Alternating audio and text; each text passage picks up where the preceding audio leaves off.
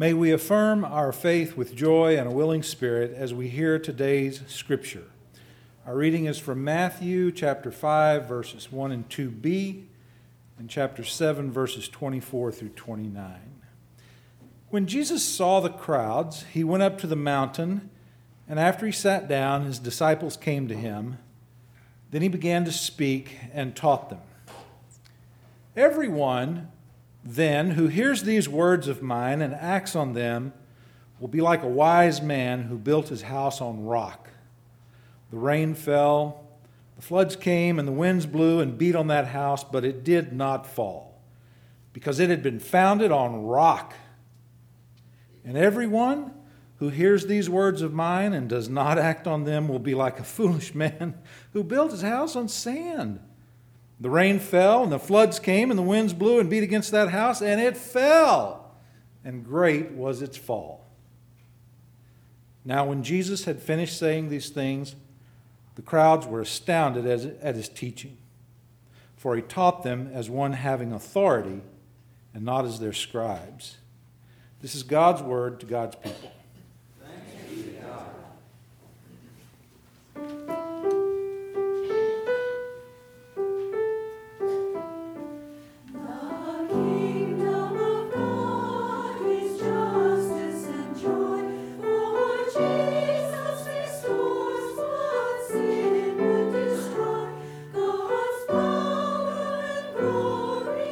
Jesus we know, and hear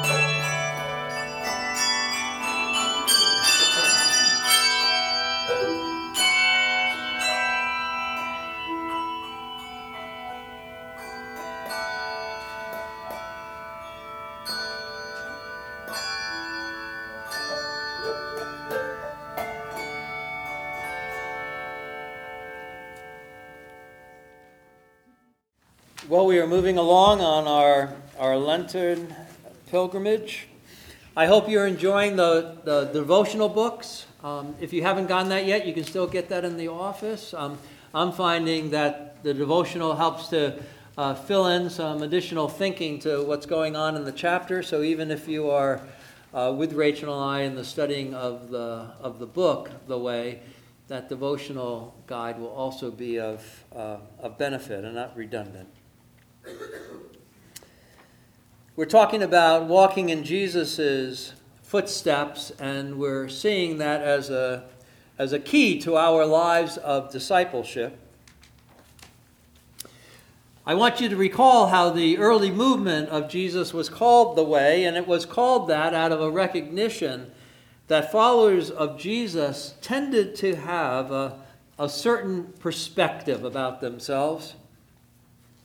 This happens when you identify Christ Jesus as your Lord and Savior. You take Christ Jesus as your center point of your life, and you seek to have what Scripture calls the mind of Christ become your thoughts, your mind.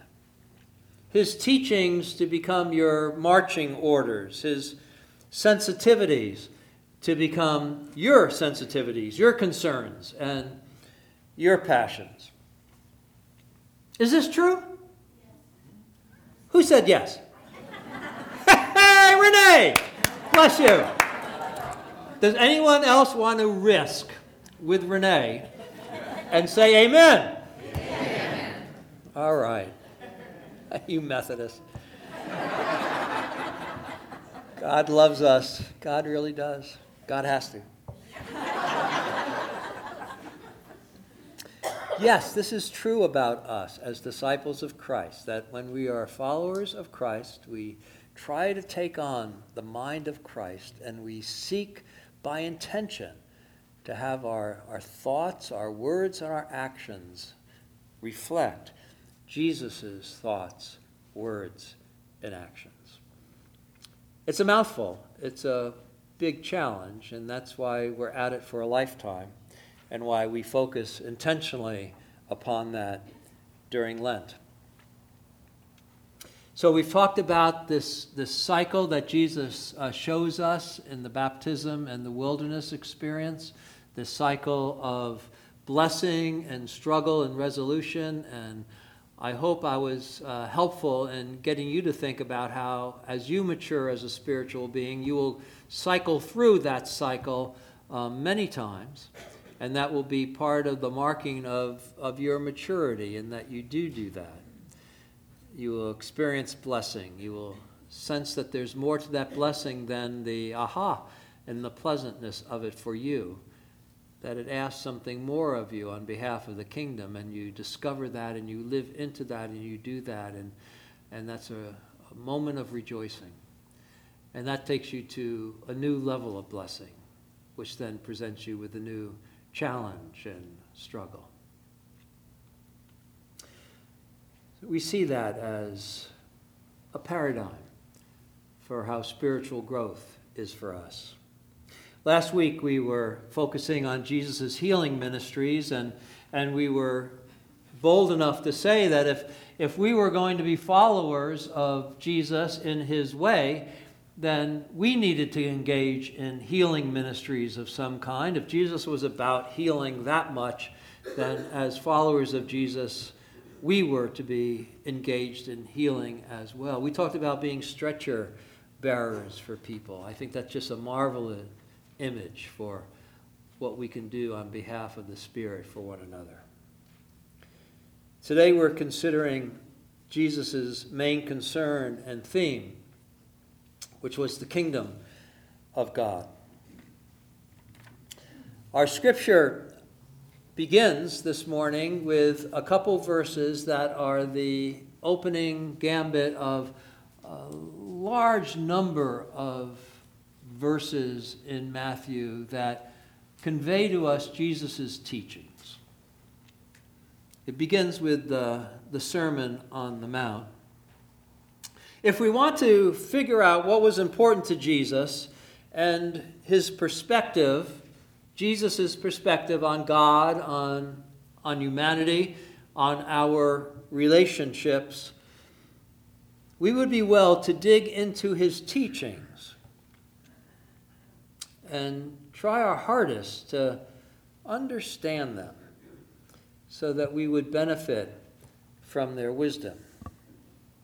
And to understand what Jesus taught, we first might want to take note of how Jesus taught. He taught in a variety of ways. One way was by direct statements, which is thankfully the easiest. Jesus did that a few times. We're happy for that. Blessed are the peacemakers. Anybody not understand what that means? Straightforward statement of blessing. Easy to comprehend. When you pray, pray like this. Our Father, who art in heaven. Any confusion there? Straight statement. Straight teaching to us. Jesus also taught by similes and metaphors. The kingdom of God is like a mustard seed. Well, how so, Jesus? What do you mean? Like in what way? So not quite as easy and direct as a statement about something, but a little more thought-provoking and perhaps more interesting way of teaching. It's like a mustard seed. Well, what do we know about mustard seeds? They're small, little things like that, yet they burst out and they become a fairly big bush. The birds like to hang out in them. Was it a big tree in the Middle East in those days? We don't know. But the kingdom of God is maybe like something that is so small that we can hardly even see it. Yet through God's power becomes something that's kind of marvelous. You are the light of the world. You are the yeast. I'm smelly? You are the salt. So these are ways by which Jesus is trying to teach us something about our role as people who are alive with the Spirit. But it's not a direct statement. We have to think a bit about it. We have to remember what it's like to try to find the bathroom at 4 in the morning when it's totally dark and how much you would appreciate a light. And then we go, you mean I am like that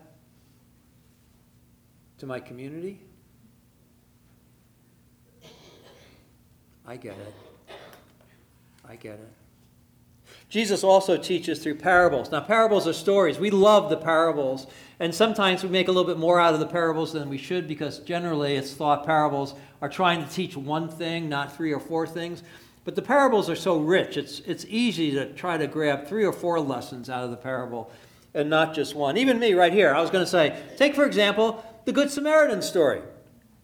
And I had 2 purposes in it instead of just one. It's hard to cut the parables down to just one basic lesson. But the parables are stories that capture our imagination and so are able to present this lesson so we can visualize it and grab hold of it a little more clearly. The Good Samaritan being about who is the merciful neighbor. The Samaritan woman at the well, that parable about crossing boundaries. And then Jesus teaches through hyperbole. And I don't know where he got this into his head because this is the most confounding of all his ways of teaching. It's through exaggeration. It's through an exaggeration that just seems to almost offend. So it's a way to get our attention more, a way to shake us perhaps or something. Let the dead bury the dead. Follow me. What? Are you serious? If your eye offends you, pluck it out. Now, you didn't really mean that, Jesus, did you? What did you mean? Some of his lessons are kind of easy to get a handle on. Some of them we have to think a lot about, maybe even meditate on, talk to our friends. His clearest way of teaching was by doing. saving the adulterous woman from the stoning of the self-righteous, washing the feet of his disciples, teaching what leadership was about, sacrificing himself on the cross. So we draw together all these means by which Jesus taught. And through them we seek to discover key lessons for us on how to follow in Jesus' footsteps. It seems simple enough, really, but quite honestly, we all know it's really pretty challenging. We have to first actually pay attention. Then we have to really listen to what's being said. And then we have to think it through, try to comprehend what we heard, and then we have to put it all to work and actually own it in our lives. Remember Monty Python's movie, The Life of Brian? Brian's on this hillside with some of his buddies. I forget if it's his mother or wife and friends, and they're whacking each other. It's like junior high school. They're not paying any attention at all, but they're there, supposedly, because Jesus is over there giving what turns out to be the Beatitudes, but they're over here all distracted, right? And they're thinking they're hearing, they're trying to hear, but they're not hearing very well, and they go, whoa! Blessed are the cheesemakers, the cheesemakers. He's saying, blessed are the cheesemakers. Why the cheesemakers? They're not hearing Jesus right, are they? They're distracted. They're into their own little dysfunction. They came with an intent of listening, but they're not hearing well.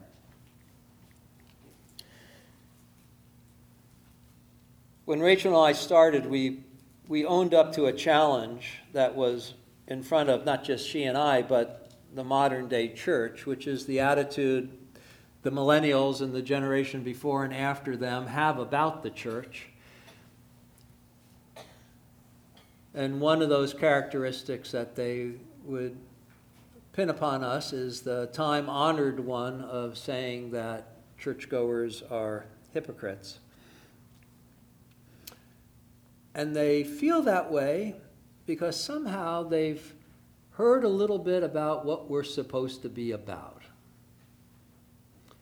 Somehow the words of Jesus have gotten into their head, and they have some thoughts about what followers of Jesus ought to be like, what they ought to say. And they look at the church and they think we're not measuring up. We want to make sure, you and I, we want to make sure that that critique doesn't apply to us. That we are authentic in our following of Jesus.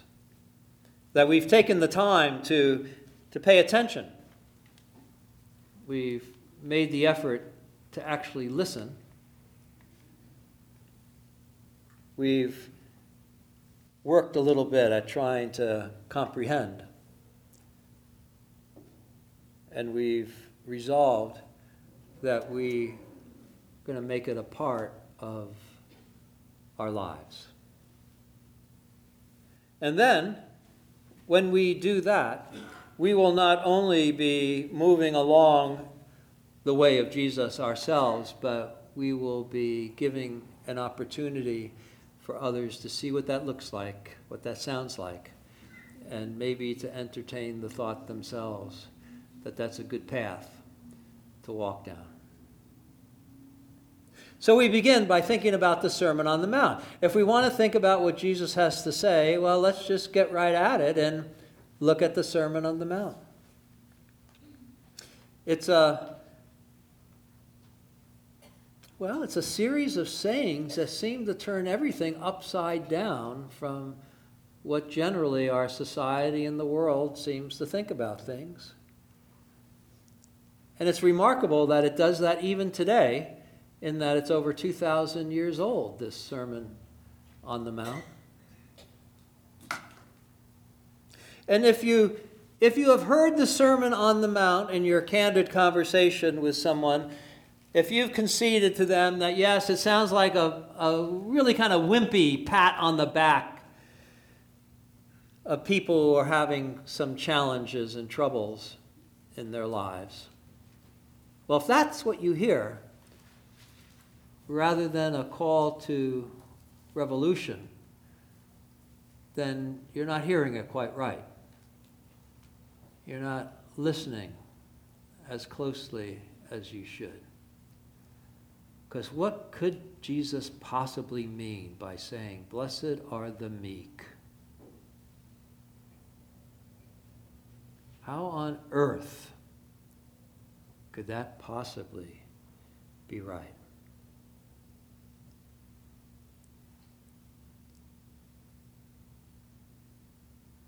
Jesus goes on to say,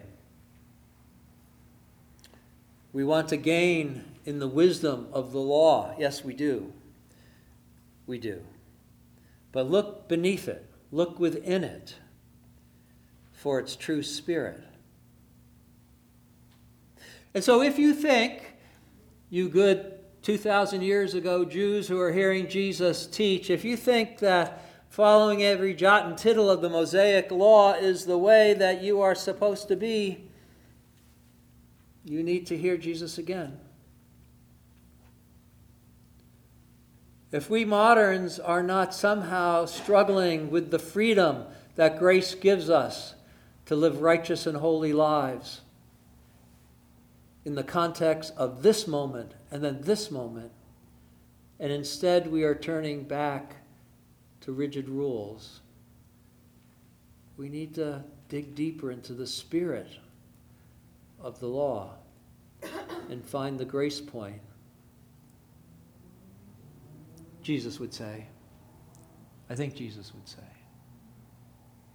Jesus goes on to say, we were created for good works, missional living, spreading love. That's what we're to be about. Practice personal piety, Jesus says, yet also practice righteous behavior. Your hope is well placed. Be at peace. Your hope is well placed in God. But when you place your hope in God, trust in God and follow God's lead.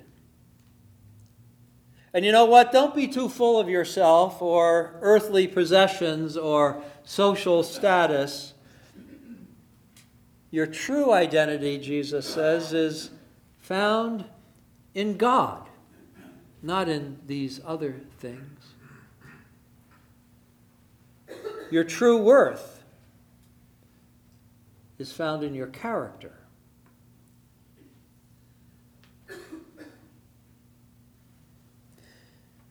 If you thought the best way to live your life was just to rule your world, regardless of anyone else, and then at your convenience, invite God in to be a partner, you need to listen a little bit more to what Jesus has to say.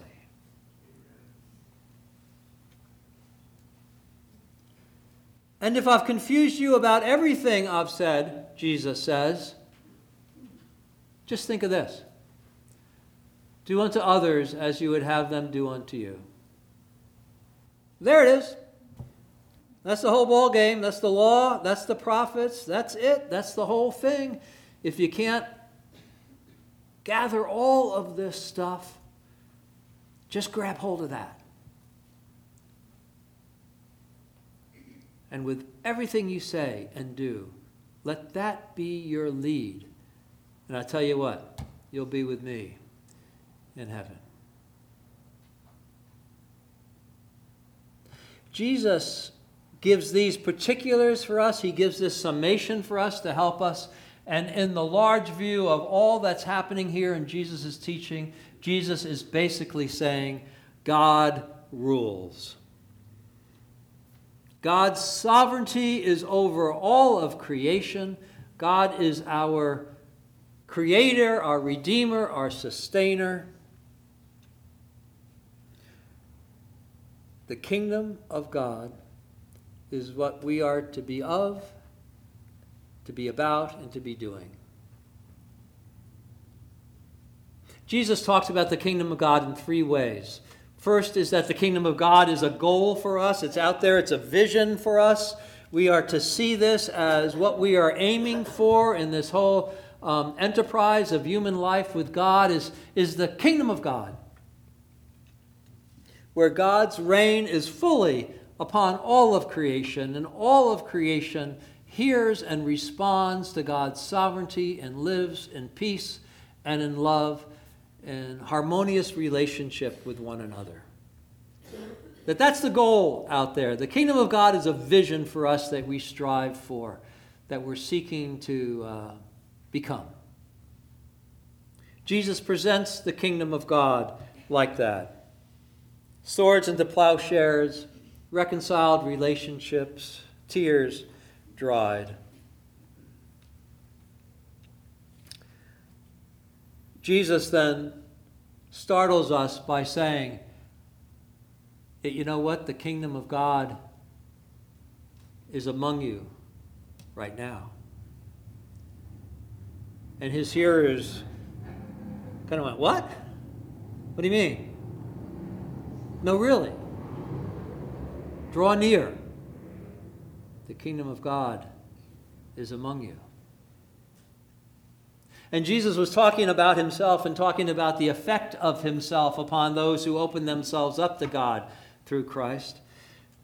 And Jesus teaches us that we, even right now in our lives, can participate in the kingdom of God when we open ourselves up to Jesus' redemptive love. And the more we yield ourselves over our pilgrimage of faith to Christ Jesus and Jesus' way, the more and the more we will be living in the kingdom of God in our lives. The more our perspective will change about things, the more our priorities might alter and the purpose of our lives change. The kingdom of God opens its doors through Christ Jesus and invites us in even now, invites us to be kingdom people who live Jesus' way.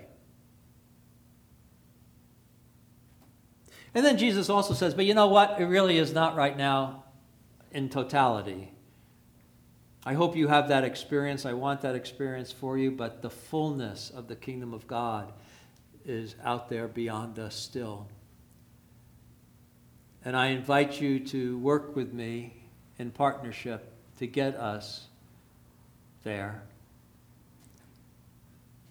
And in some places of Scripture, we get a sense that the way to get there is going to be through Armageddon. Everything's going to come crumbling down, and the sacred few of us will live on. And other parts of Scripture see that differently, see the kingdom of God coming in the fullness of time and blossoming here among us as we all finally turn ourselves over to our oneness with God. I like that vision more than death and destruction to usher in the kingdom of God. I worry sometimes, though.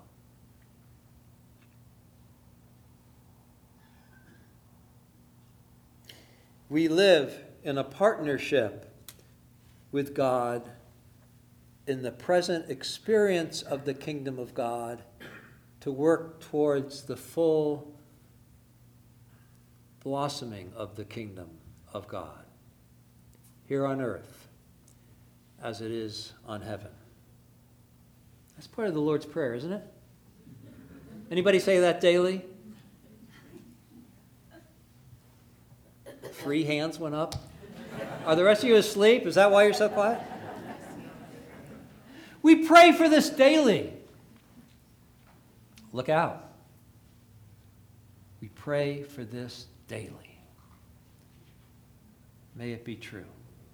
May it come true.